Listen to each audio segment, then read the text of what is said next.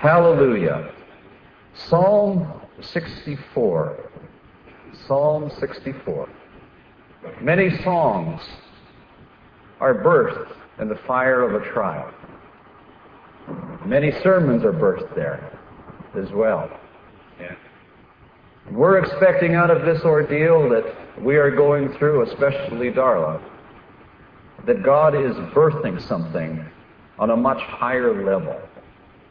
And we want to share with you this morning what we believe a principle that God is observing, we're working through in all of this process. And we know we are not the only ones who go through these kinds of things.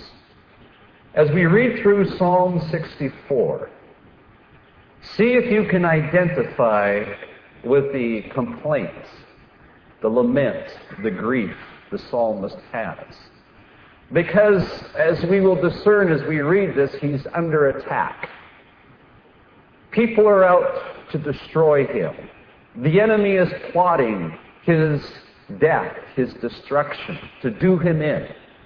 And he sensed that he's being overwhelmed with circumstances and trials and the viciousness of enemies coming against him. And he's crying out to God, and it appears that God seems to be silent, or God, for some reason, seems to be very, very slow in responding.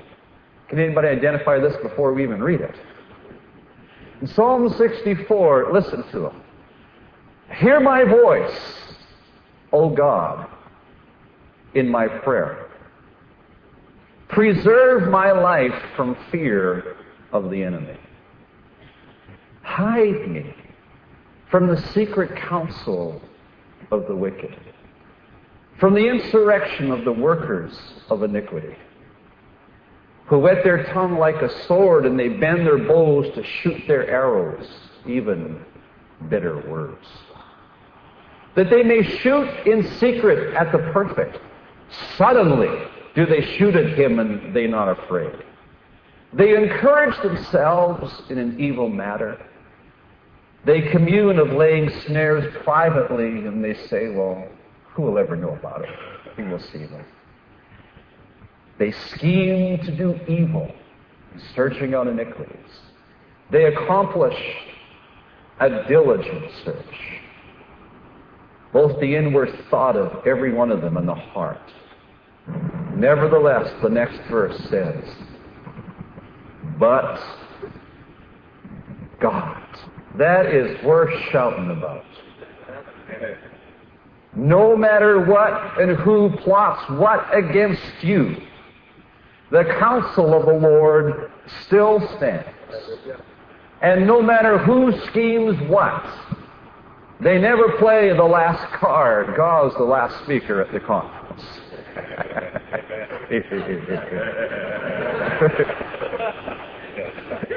He gets the last word.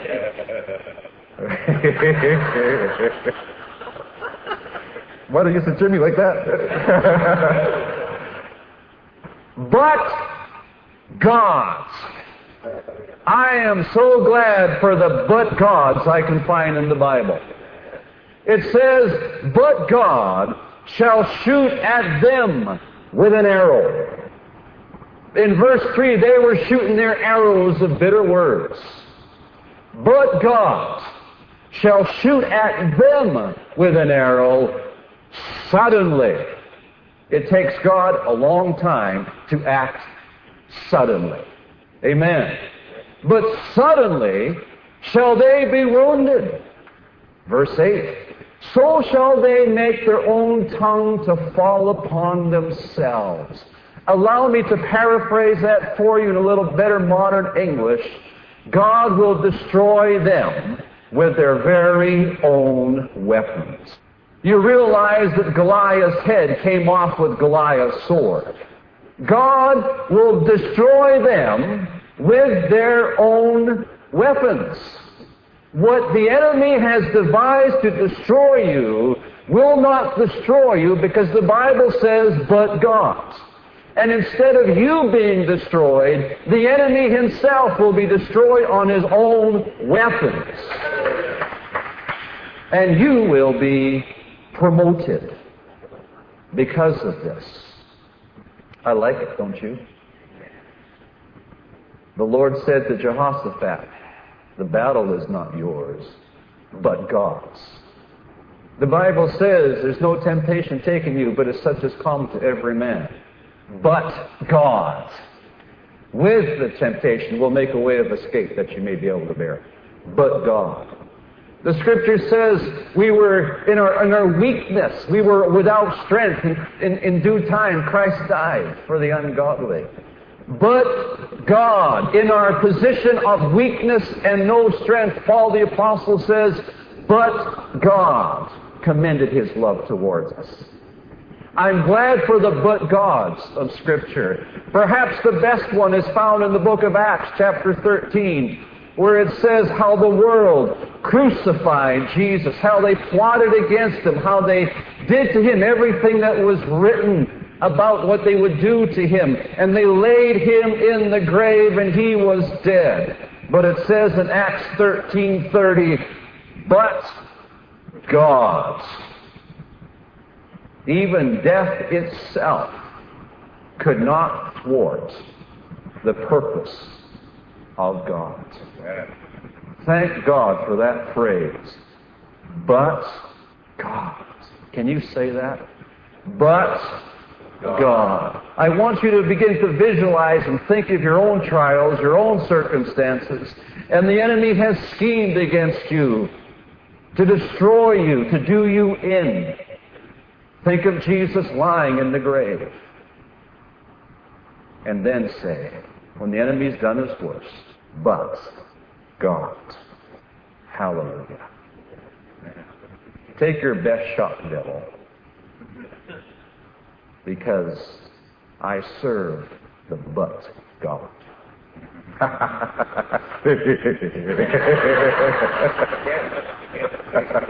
Come on, devil.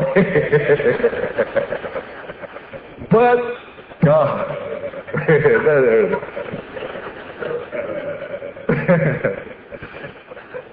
But God shall shoot at them with an arrow. Suddenly shall they be wounded. And I want in your mind to see this picture of an arrow. The psalmist says that the enemy's shooting arrows at you, but God is going to shoot them with the arrow. Get it in your mind, the arrow, because there's a principle here. After God gives you a word, I can guarantee you something. You will be opposed. I don't claim to be a prophet, but I can say this. After you hear God, you will hear other voices. You will be opposed. And think it not strange that after you have a word from the Lord, a vision from God, a prophetic word from God, think it not strange that when your whole life all of a sudden goes completely backwards to what God has just told you. You feel like you are an arrow that God is about, but instead of the arrow going that direction, all the pressure in your life is released to push it backwards. Backwards. You're going backwards. But church, I've got news for you. You think the devil is pushing you backwards. The truth is that God is loading you against in the bowl.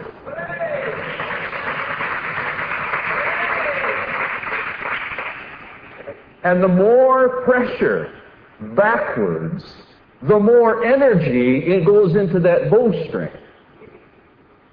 So thank God for backwards pressure. Why? Because it takes a long time to draw it back.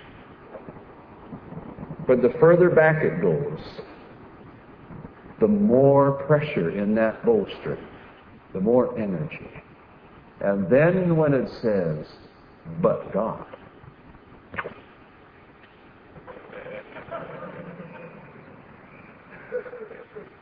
and the enemy will wish he never did it.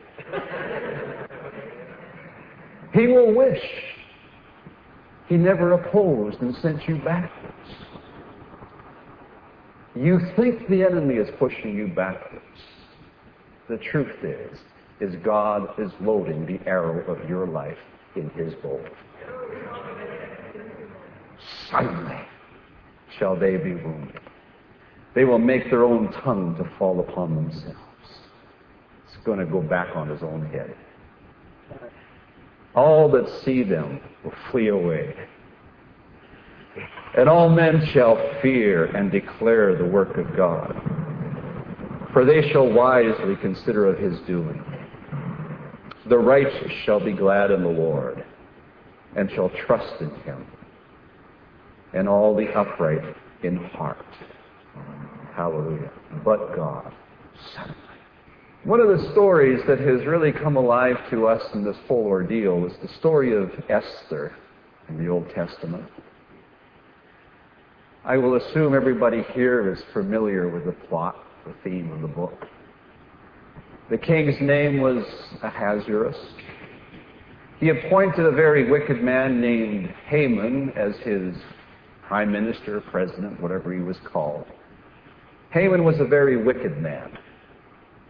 And due to this prestigious appointment, he thought that everybody should bow down to him when he appeared in public. And for fear of their lives, everybody did bow down, that is, except the one named Mordecai.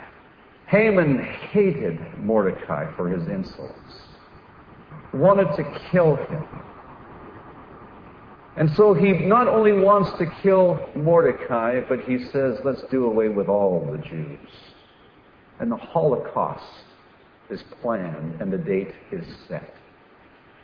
The king does not realize that his Queen Esther is a Jew.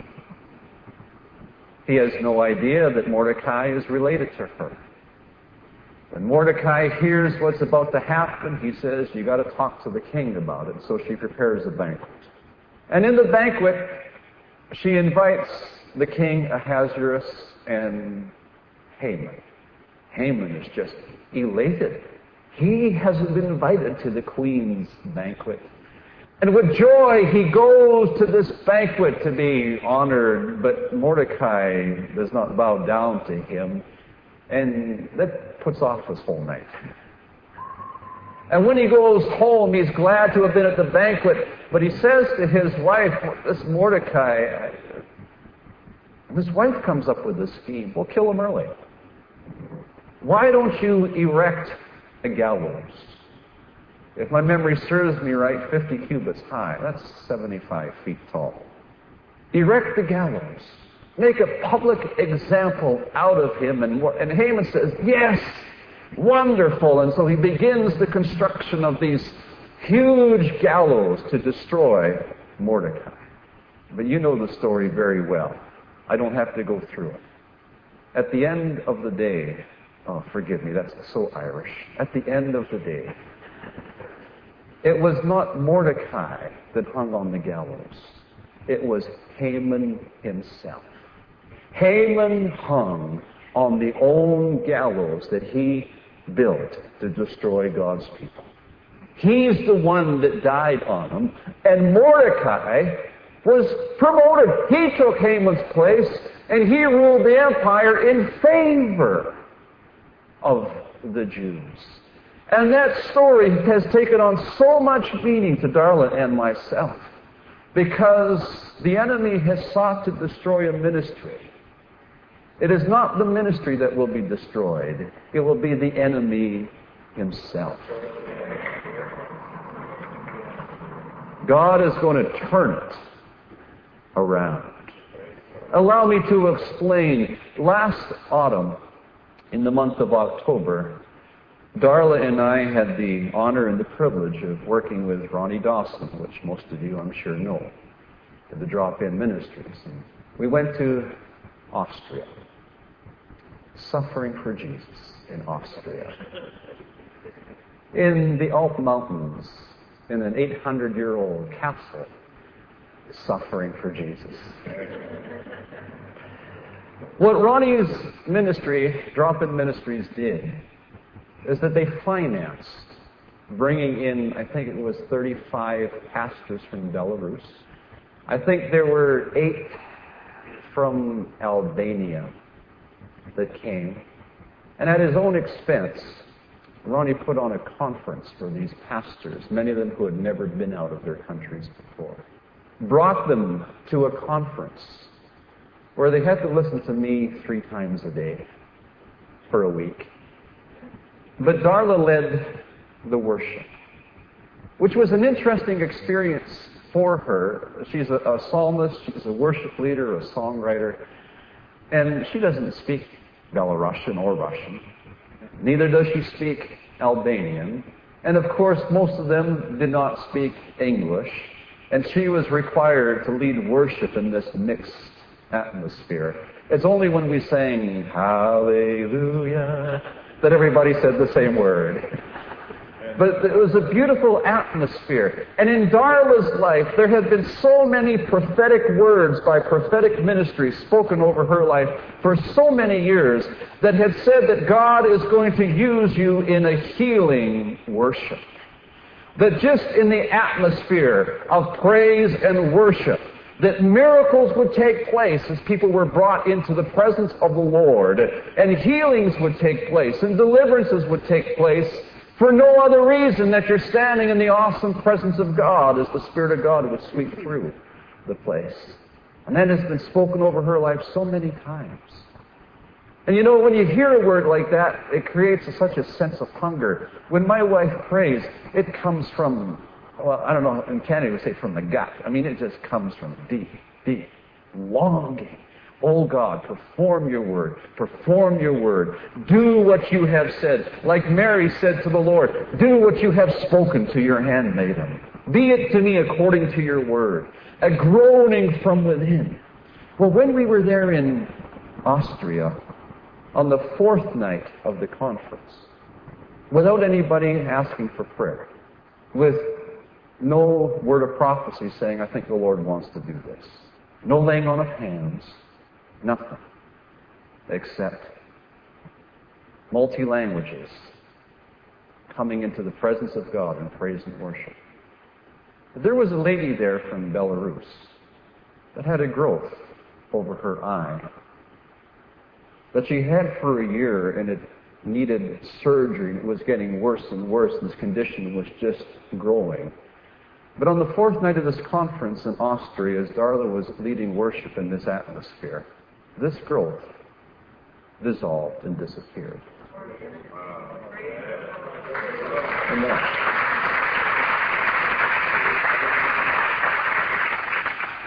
It created an interesting evening. Gifts of the Spirit began to operate, and people prophesied to one another in different languages, and we had to have interpreters to interpret prophetic words, and it just broke loose on the 4th night of that conference. It was wonderful. And here we are seeing the beginning of many years of groaning before God for the fulfillment of these things. But the enemy wants to stop it before it starts. Little did my wife know that at that very moment she had cancer in her own body. Had no knowledge of it. She had a suspicion, but no knowledge. No, nothing confirmed. But you know, when my wife comes out of this, notice I said when, not if. When my wife comes out of this, and she leads God's people in worship, and when these miracles take place, the devil is going to wish he never pushed the arrow backwards.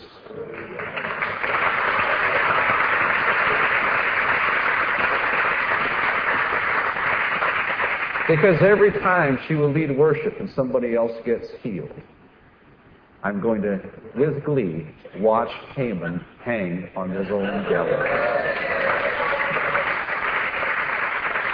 And he is going to hang again and again and again and again, because the Bible says, suddenly, God will shoot at them. Suddenly, they shall be wounded. The Bible says, I'm going to make your enemy fall upon himself. Yes. I like the story. This principle is found over and over and over in the Bible. God's people and pressure seem to be married to one another. But there is a principle here. I would like you to go to the New Testament, to Philippians chapter 1.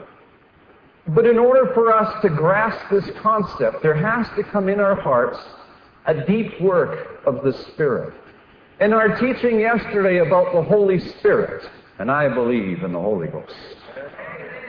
In our teaching about the Holy Spirit, we need to be delivered, if we're going to fulfill the purpose of God, from the mindset, from how do I benefit from this. The bigger picture is what is God gaining out of this. We are filled with the Holy Spirit to fulfill God's purposes, not just to have an experience. There's a goal that God has got in mind. Now, in Philippians chapter 1, Paul the Apostle is writing to encourage a discouraged church. That's one of the reasons he writes. Now, it should be the other way around, because Paul's the one in prison and they're the ones who aren't. But they are discouraged, and let me tell you why they are discouraged. It's because they have been praying for Paul to be supernaturally delivered from prison. You will remember in the history of the Philippian church that it got its birth in Acts chapter 16, where Paul had cast an evil spirit out of this girl, the slave girl, and as a result he ended up in jail. As far as I know, this is the first imprisonment for Paul the Apostle in jail. He and Silas. At midnight they are singing praises, and you know the story how the earthquake comes. And everybody is set free, and the Philippian jailer gets saved in his house. And a church is birthed at Philippi because God did a miracle jailbreak.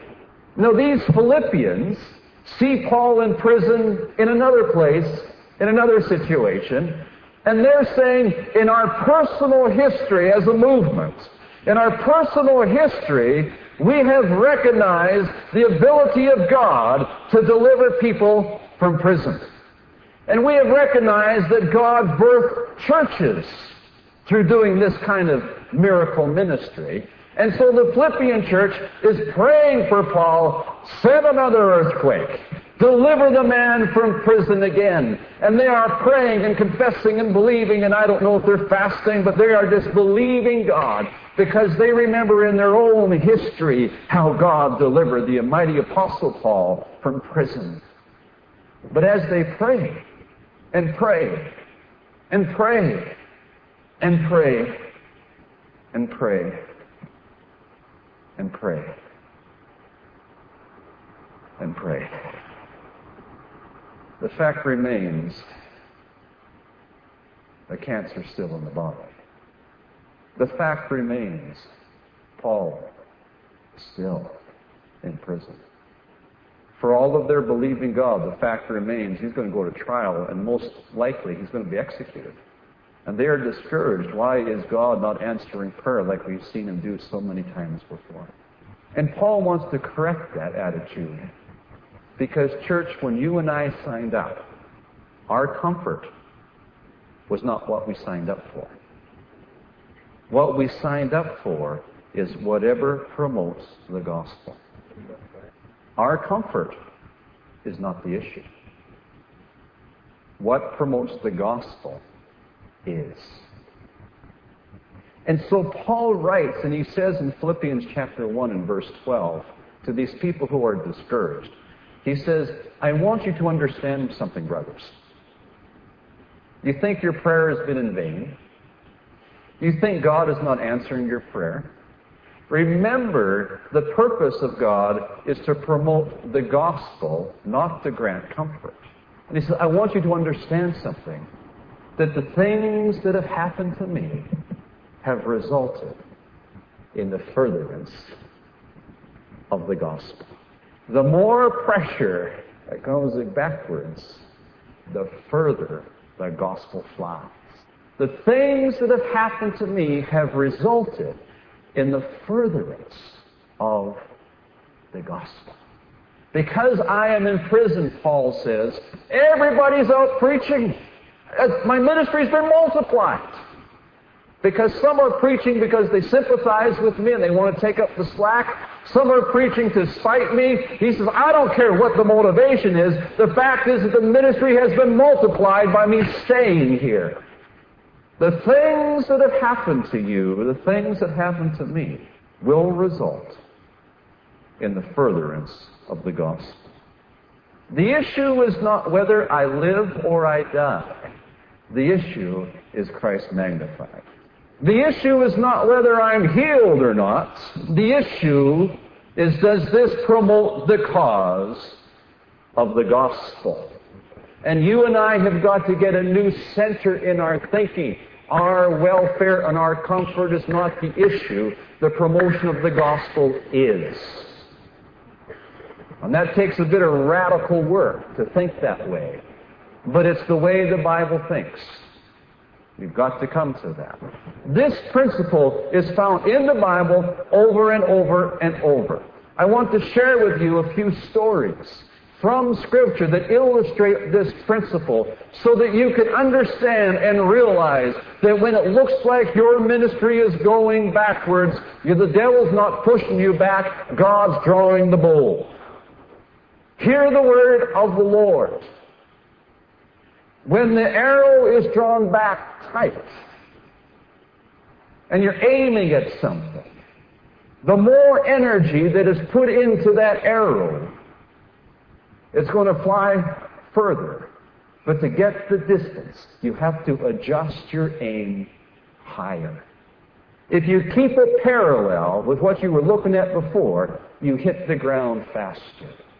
Simple matter of physics. You go straight up, it comes right down. If you shoot straight out, it hits the ground further. If you wanted to go the furthest distance, a 45-degree angle, where it's neither going up or down, it's going out. And if you're under a lot of pressure and being pushed back and back and back and back, you're not going under. God's saying, adjust your aim for things higher.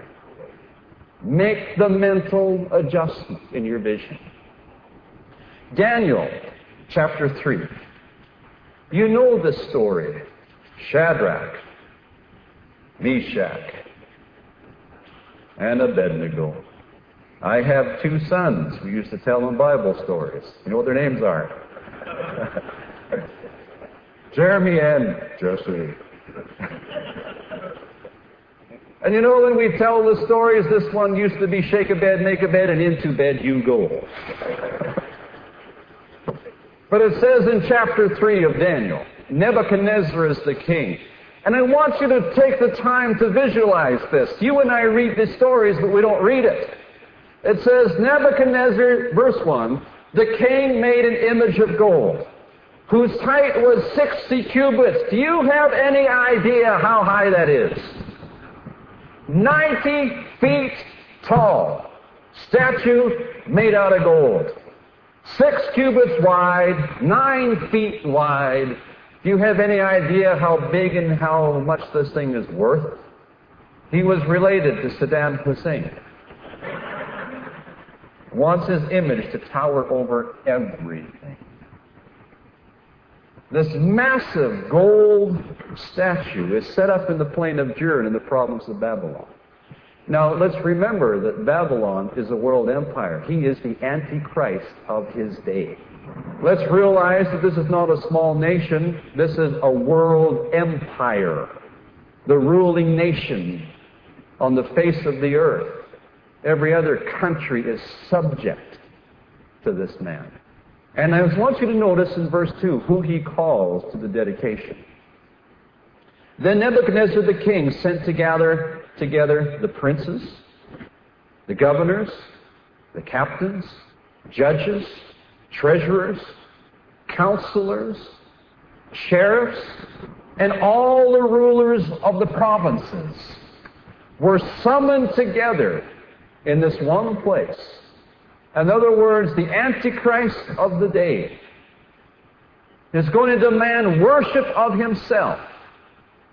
And he has called every world leader of importance to come and show their allegiance by bowing before this 90 by 9 statue of gold. And in case you miss who was called to do this, it says in verse 3, then the princes, the governors, captains, judges, treasurers, counselors, sheriffs, and all the rulers of all the provinces were gathered together. Have you got in your mind's eye what's happening here? And the herald goes out and says, when the band begins to play, the whole world will bow down. If you don't bow down, as a little incentive for you, if you don't bow down, we have a fiery furnace to destroy anybody who refuses to do this. But what's a man of God supposed to do? Thou shalt worship the Lord, and the Lord only will you serve. Here is the enemy's tactic to destroy men of faith. When the music began to play, the whole world bows down. Can you just imagine the masses of presidents and kings and governors and prime ministers and sheriffs and judges and captains and treasurers all bowing down? In the sea of humanity bowing down, there are three men that stand. Shadrach. When news comes to King Nebuchadnezzar that Shadrach, Meshach, and Abednego did not bow down, he is not just a little angry. He is furious. And he summons them and he says, why is it that you will not bow down? No, when the band plays, you fall. And they said, we don't even have to think how we're going to respond. The Bible teaches us we worship the Lord and Him only will we serve. Our God can deliver us, and if He doesn't deliver us, then we're not going to bow down anyway. Now, if Nebuchadnezzar was mad before, he is filled with rage. And he says, get that fiery furnace, turn it up 7 times. Let the heat of this fiery trial burn into their lives. Well, is the enemy going to destroy? Or is the Lord drawing back the arrow of the gospel in this? You know the story. Nebuchadnezzar gets the strongest of the strong in his army to bind them. The fire is so intense that the strongest of the strong perish from the heat. Shadrach, Meshach, and Abednego have been bound together hand and foot, and they're thrown in and they fall on the ground. But church, let me tell you something. The only thing that was burnt in the fire is your bondage. The fire will burn away that which restricts you. Why? Because there's a fourth man in the fire with you. And he looks like the Son of God. And Nebuchadnezzar looks in there and he says, 1, 2, 3. But I see 4. And I don't think I want to tackle with that fourth man in the fire. Come out. And the 3 men come out, and I guess the fourth man enjoyed the heat. I don't know. The 3 men come out, and their hair's not even singed. The smell of smoke isn't even on them. They came out free men. Without restriction, without bondage. But I want you to see the end of the story. Because it appears as if the enemy is pushing the arrow of your ministry backwards. But I have news for you. The issue is not your comfort. The issue is the effectiveness of the gospel. And while it appears you are being pushed backwards, the truth of the matter is the effectiveness of your ministry is being drawn back into the bowl by God. Look at the end of the story. In Daniel chapter 3, let's pick it up at verse 27. It says, and the princes and the governors and the captains and the king's counselors being gathered together, let's realize that this incident took place in front of all the world leaders that were gathered around from the entire globe. The whole world was there and they witnessed this miracle. You talk about promotion for the gospel, brother. It says they all saw these men, upon whose bodies the fire had no power, nor was the hair of their head singed, neither were their coats changed, nor the smell of fire had passed on them. Then Nebuchadnezzar spoke. Who? Who's going to do this? Nebuchadnezzar himself. He spoke. He says, "Blessed be the God of Shadrach, and of Meshach, and of Abednego, who has sent his angel, and delivered his servants that trusted in him. They have changed the king's word. They've yielded their bodies, that they might not serve nor worship any god except their own God. Therefore I make a decree. Nebuchadnezzar, the heathen king, worldwide ruler, the Antichrist of his day, says, I am making a decree that every people, my God, I have a heathen king proclaiming the gospel worldwide." I think the pressure did not destroy Shadrach, Meshach, and Abednego. When the fire was turned up sevenfold, and they came through the fiery trial that was about to try them, it resulted in the furtherance of the gospel. I make a decree that every people, nation, and language, if they say anything amiss, boy, what a turn of events. If they say anything amiss against the God of Shadrach, Meshach, and Abednego, they shall be cut in pieces. Yuck. And their houses shall be made a dunghill. Phew. Why? Because there is no other God that can deliver after this sort. And it says in verse 30, then the king promoted Shadrach, Meshach, and Abednego in the province of Babylon. You think you're going to be destroyed because the fire is hot. You are not going to be destroyed. You are going to be delivered from your bondage. You are not going to be destroyed. You're going to be promoted. But there is a destruction that takes place, and that is a destruction against the enemy. God's going to turn it around and use it to promote His own cause. What kind of fiery furnace are you in? How backwards is your ministry going?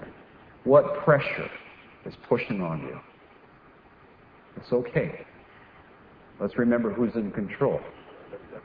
It's not the enemy pushing you backwards. It appears that way. It's God drawing the bow. And in case we don't get the point, go to Daniel chapter 6. Because I kind of think you should be shouting by now. So I guess I have to tell you another story. In Daniel chapter 6, this time it's Darius who is the king. And the story is about Daniel. In verse 1 it says, and it pleased Darius to set over the kingdom 120 princes, which should be over the whole kingdom. And over these there were 3 presidents, of whom Daniel was the first, that the princes might give accounts to them, that the king should have no damage. This Daniel was preferred above the other presidents and princes, because an excellent spirit was in him, and the king thought to set him over the whole realm. Well, I guess politics have not changed much over the years, because when you don't want someone else to have the top job and you want it, you dig up dirt and expose it. But here we have a problem with Daniel. There's no dirt to dig up. The man is pure and clean in every respect of his life. He invents schemes of destruction. And so what they said, the only way we're going to get Daniel is that we create a law that's against his religion. That's how we can accuse him. And they don't tell Darius of their motivation in all of this, but they appeal to the ego of this worldwide empire, and they said something like this: we need to unite the whole world in worship. Got to worship. And so what we think to do, King Darius, is you should pass a law of the Medes and the Persians which cannot be altered. That if any man makes any request of any god or any other man for the next 30 days, let him be thrown in the lion's den. Well, apparently Darius was related to Saddam Hussein as well. Oh, yes, it appeals to his ego, and yes, that will unite the whole world, and not realizing that this was the secret scheme we read about in Psalm 64, to destroy the man of God. So Darius signs the law. The den of lions is awaiting anybody who prays to any man or God for the next 30 days. Daniel, knowing that the law is signed, nevertheless opens his windows 3 times a day towards Jerusalem, falls on his knees, and makes his supplication to his God. He knew he had broke the law, and his enemies knew that he would break the law, that he would serve God before he'd serve man. He's guilty of a crime punishable by death. They catch him. Daniel does not deny it, but Darius realizes too late that this was a plot to destroy. You see, the intent was to put Daniel in the chief position. Once that was known, the pressure came to push him back. Push him back. What has God spoken over your life? What is the intention? What's the purpose? What's the plan of God? What vision has He given you? What passion has He put into your heart? And it becomes known. You know the story. Daniel is thrown into the lion's den. King Darius has a fitful night. Doesn't eat. Doesn't sleep. No music. And in the morning, oh, did you hear that one? Weeping may endure for a night, but joy in the morning. You have turned my mourning, the other kind, into dancing for me. But in the morning, Darius runs to the lion's den. They take off the lid, and Daniel, is the God that you serve able to deliver you? And out of the den, O King, live forever.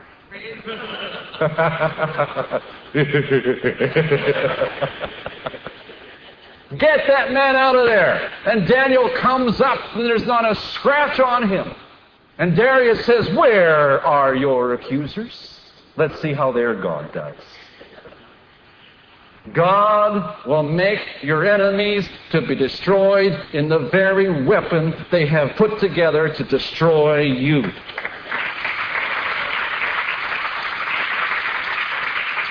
This is awful. But your Bible says, read it for yourself, that they got these wicked men and their wives. Be careful who you marry. And their children. And threw them into the lion's den. And your Bible says, before they hit bottom, their bones were already broken. You see, the cats had spent the previous night fasting. Look at the end of the story. Let's understand the principle. What looks like the enemy is destroying me and limiting me, what looks like that it's just stopping me from being effective. Why am I sitting here in this prison when it looks like everything is shut down?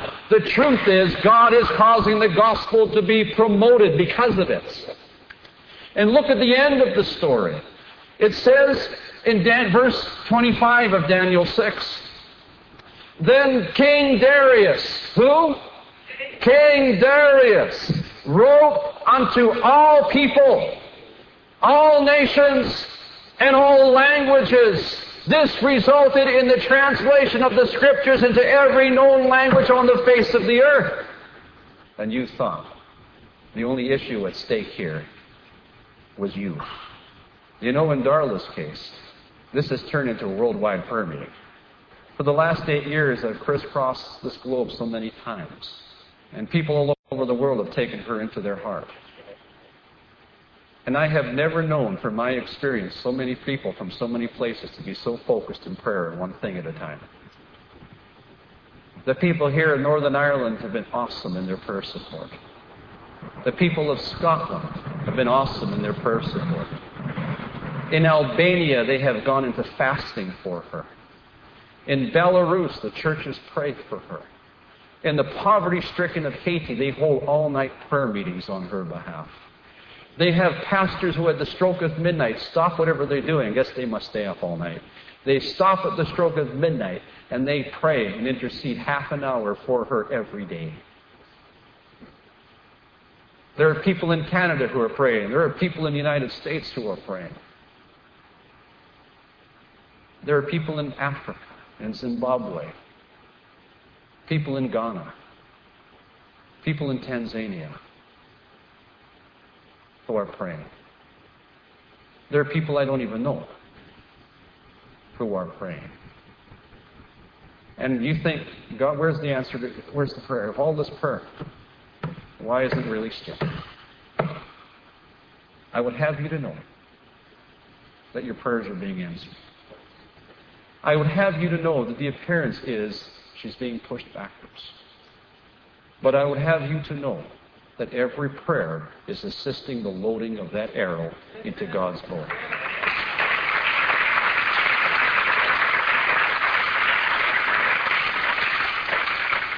And you think the concern is just a healing. It is more than that. It is the release of a worldwide ministry.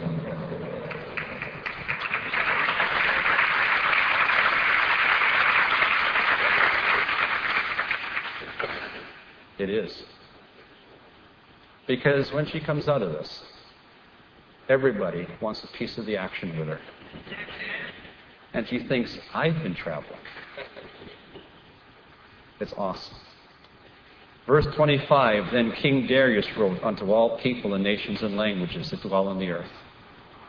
Peace be multiplied unto you. I make a decree that in every dominion of my kingdom men tremble and fear before the God of Daniel. Isn't that awesome? Isn't that awesome? Here you have the king of the whole world saying, you got to worship the God of Daniel. For he is the living God and steadfast forever. And his kingdom is that which will not be destroyed. And his dominion shall be even unto the end. He delivers and rescues, and he works signs and wonders in heaven and earth, who has delivered Daniel from the power of the lions. So this Daniel prospered in the reign of Darius and in the reign of Cyrus the Persian. Man, this guy's ministry went worldwide because the enemy tried to stop him before God promoted him. It's a normal principle in Scripture. After God declares His word over your life, the enemy will try to stop it from being fulfilled. It will appear to you that he's doing it, and you're being more confined instead of more released.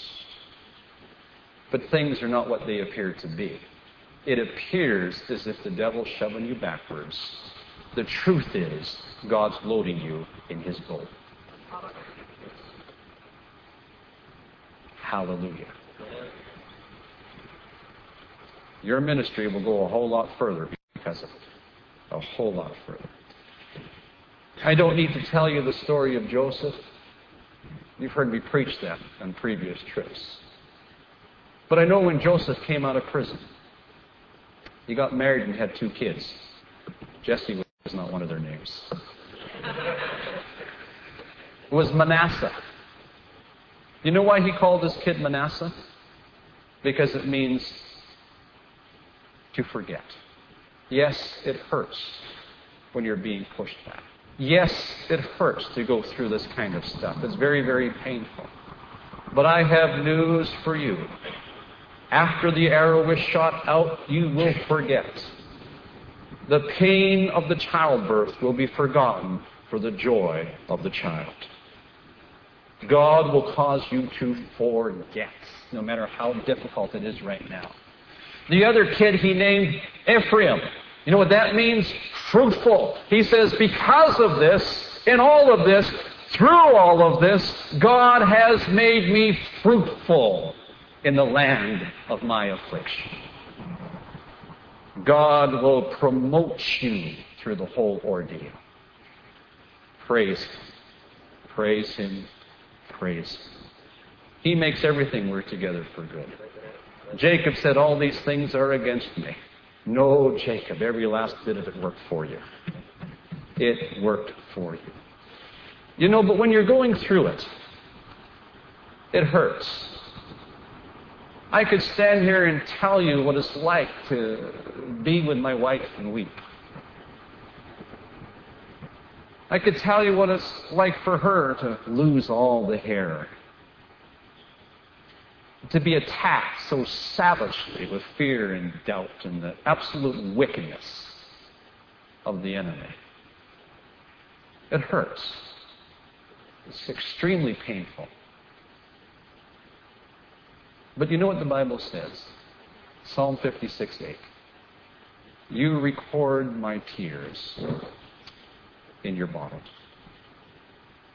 And every tear that escapes from your eyes,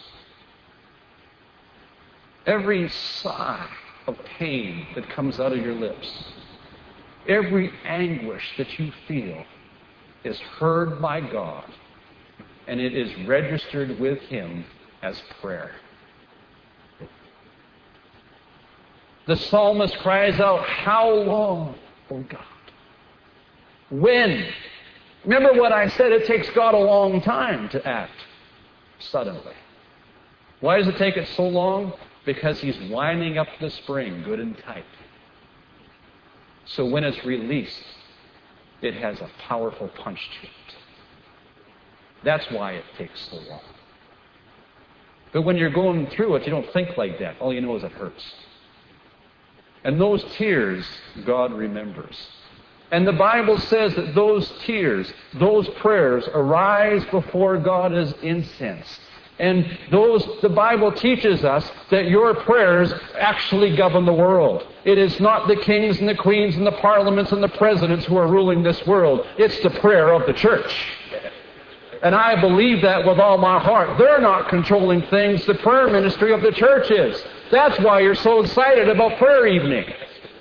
That's why you can't wait for the prayer meeting, because the governing of the world is in your hands.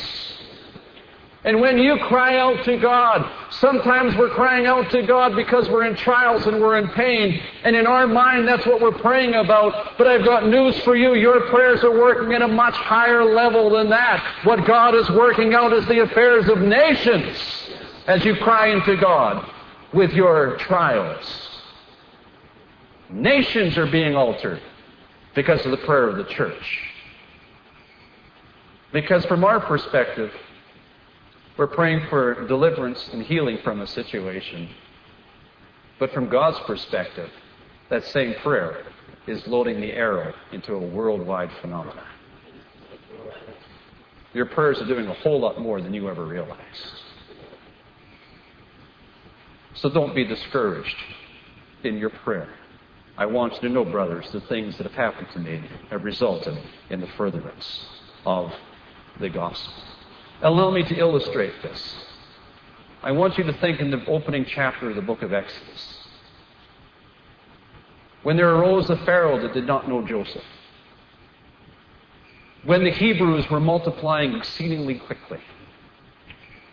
And the Egyptians were afraid there's going to be more of them than us, and we've got to stop this lest we be conquered by the Hebrews in our midst. And you know the story. They came up with their own Holocaust idea. Every male baby that is to be born is to be drowned in the Nile River. Now I want to ask you, can you possibly imagine the horror? Take your baby, picture your own baby, and imagine it, watching it being drowned in the Nile River. You don't think there were some tears that day? Do you think there weren't a couple of men who stood on the shore of the Nile River and said, you're supposed to be the God of Abraham, Isaac, and Jacob, and in covenant with us? Where are you, and why are you allowing this? Can you think of the pressure that came into that nation when God didn't answer their prayer, but the Holocaust continued and continued and continued? Can you imagine the pain and the anguish and the sighing and the losing a reason to even exist when this happens to your family? For years it was never answered. God's not responding. A year goes by, 10 years go by, 100 years go by, centuries go by. And all you've got is a backwards push against the people who belong to the God of Abraham, Isaac, and Jacob. It takes God a long time to act suddenly. But church, when God responded, I want to tell you this. Every tear that every mother cried through the centuries was avenged. Every sigh, every hurt, pain, and anguish was answered. How do I know that? Think of the 10 plagues. What was the first one? Of the 10 plagues, what was the first? The Nile turns to blood. Where did the atrocity begin? By murder in the Nile. When God begins to avenge, what's the first thing He does? The Nile turns to blood. God is going to answer. What's the last of the 10 plagues? The death of the firstborn. Where did the atrocity begin? With the death of the children. Think about it. When God responded, He avenged it all. And yes, it hurts, and yes, it's painful, and yes, the trial is real, and yes, you're crying tears as you're being drawn backwards and more restricted and more confined, and you're being drawn backwards and backwards and backwards and backwards. It hurts, it's painful, you shed a lot of tears. Why, God? Why, God? Why, God? But I have news for you. All your sighs and anxieties and cares and fears and doubts and discouragements and all your tears will be answered by the Lord. Have faith. They will be answered by the Lord. He knows what He is doing. And when but suddenly takes place, it is not just your deliverance that happens. It is the proclamation of the Word of God around the face of the earth. You think you're just praying for Darla. You are praying for worldwide revival. You're praying for a bigger vision than just the healing from a situation. You are praying for the promotion of an international ministry. Hallelujah. It's going to make you forget. You know, the devil is so stupid. We said the other day he's a deceiver. He's so good at it that he's even deceived himself. He thinks he's actually going to win. He thinks that if he can push you back far enough, the bow is going to break. But the Bible says God knows how much pressure you can take. Now, I've had a few discussions with God about that. I said, apparently you think I can take more pressure than I think I can take. But He knows. The devil is deceived. He thinks he's actually going to win. The prime example of his stupidity is putting Jesus on the cross. Can you imagine the horror that came out of hell that day when God says, "This is my boy, in whom I'm well pleased"? And can you imagine the shock through the kingdom of darkness when Jesus says, "The kingdom of the Spirit of the Lord is upon me because He has anointed me."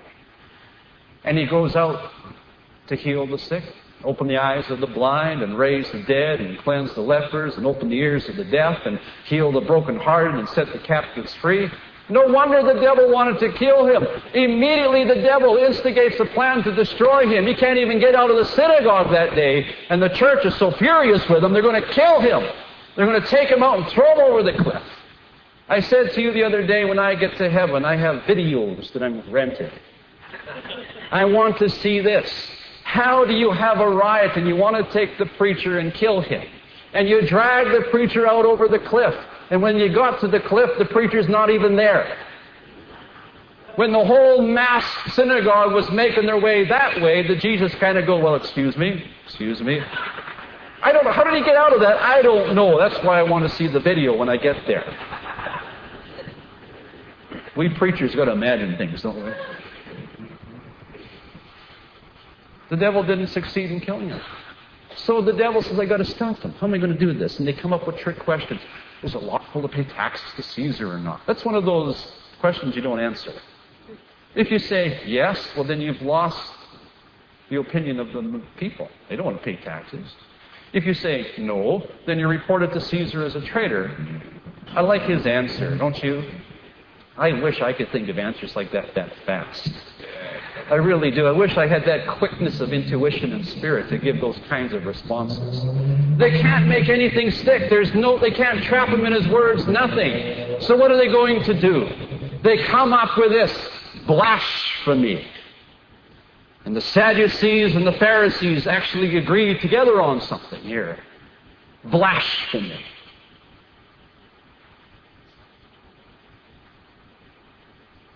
And they crucified.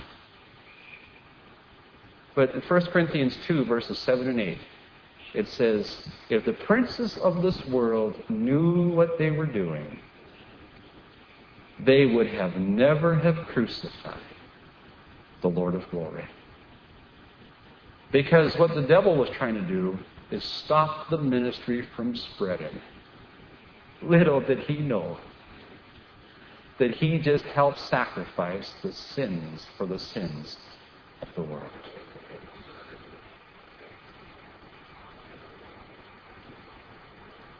You see, he didn't count on the but God of Scripture. They did against Jesus what they determined to do, and they crucified him. Acts 13:30. But God raised him from the dead. But God. And on the resurrection day, suddenly hit, and that arrow was released. And 2,000 years later, it broke gravity, and it is still going. Hallelujah. Think about it, church. Since you and I know that this is how it works, since you and I are enlightened by this knowledge now,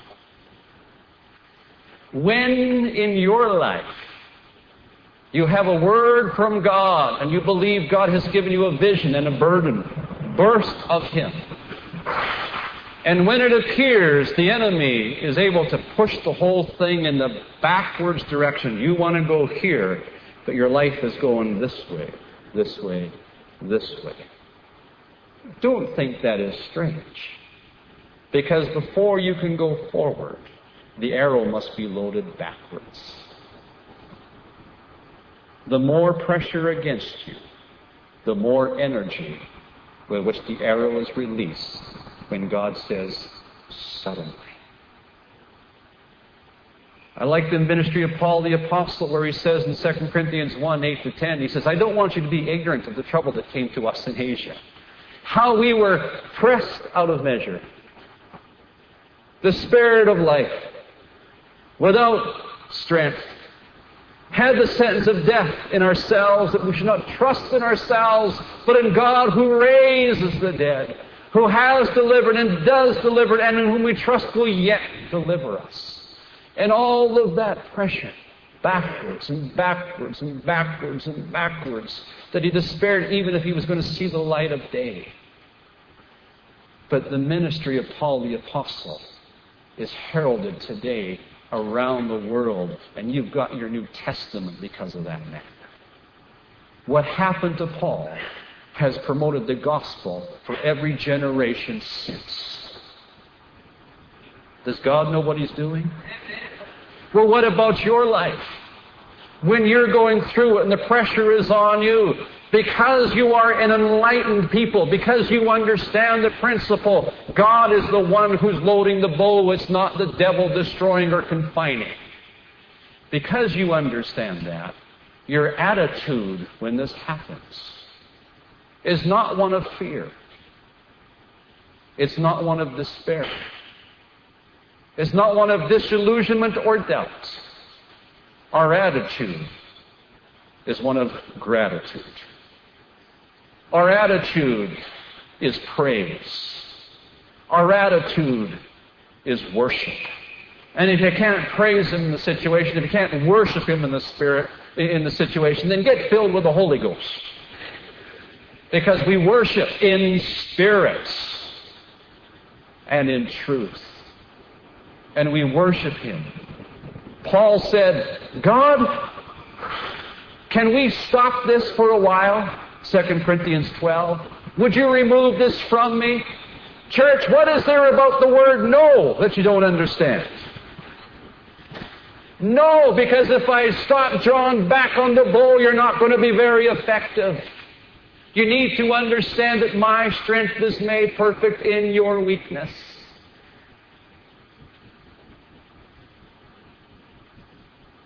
So Paul says, therefore, I rejoice. I glory in my infirmities, that the power of Christ may rest upon me. He says, I take pleasure. So do you, right? That's why you do this when trials are on your life. This is Hillsboro Bible Week. I did come to the right place, didn't I? That's why as a believer, when you're being opposed, you understand that no matter what the enemy devises against you, he's the one that's going to be destroyed. The gospel is going to be promoted. And you are the arrow that God is loading into His bow. But God will shoot at them with an arrow. They shall be wounded. Well, I don't know about you.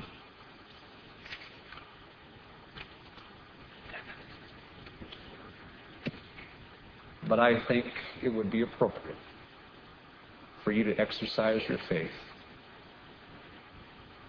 Face the wind.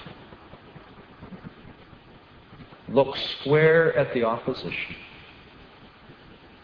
Look direct into everything that's pushing you back. And lift your hands. Say, hallelujah, anyhow.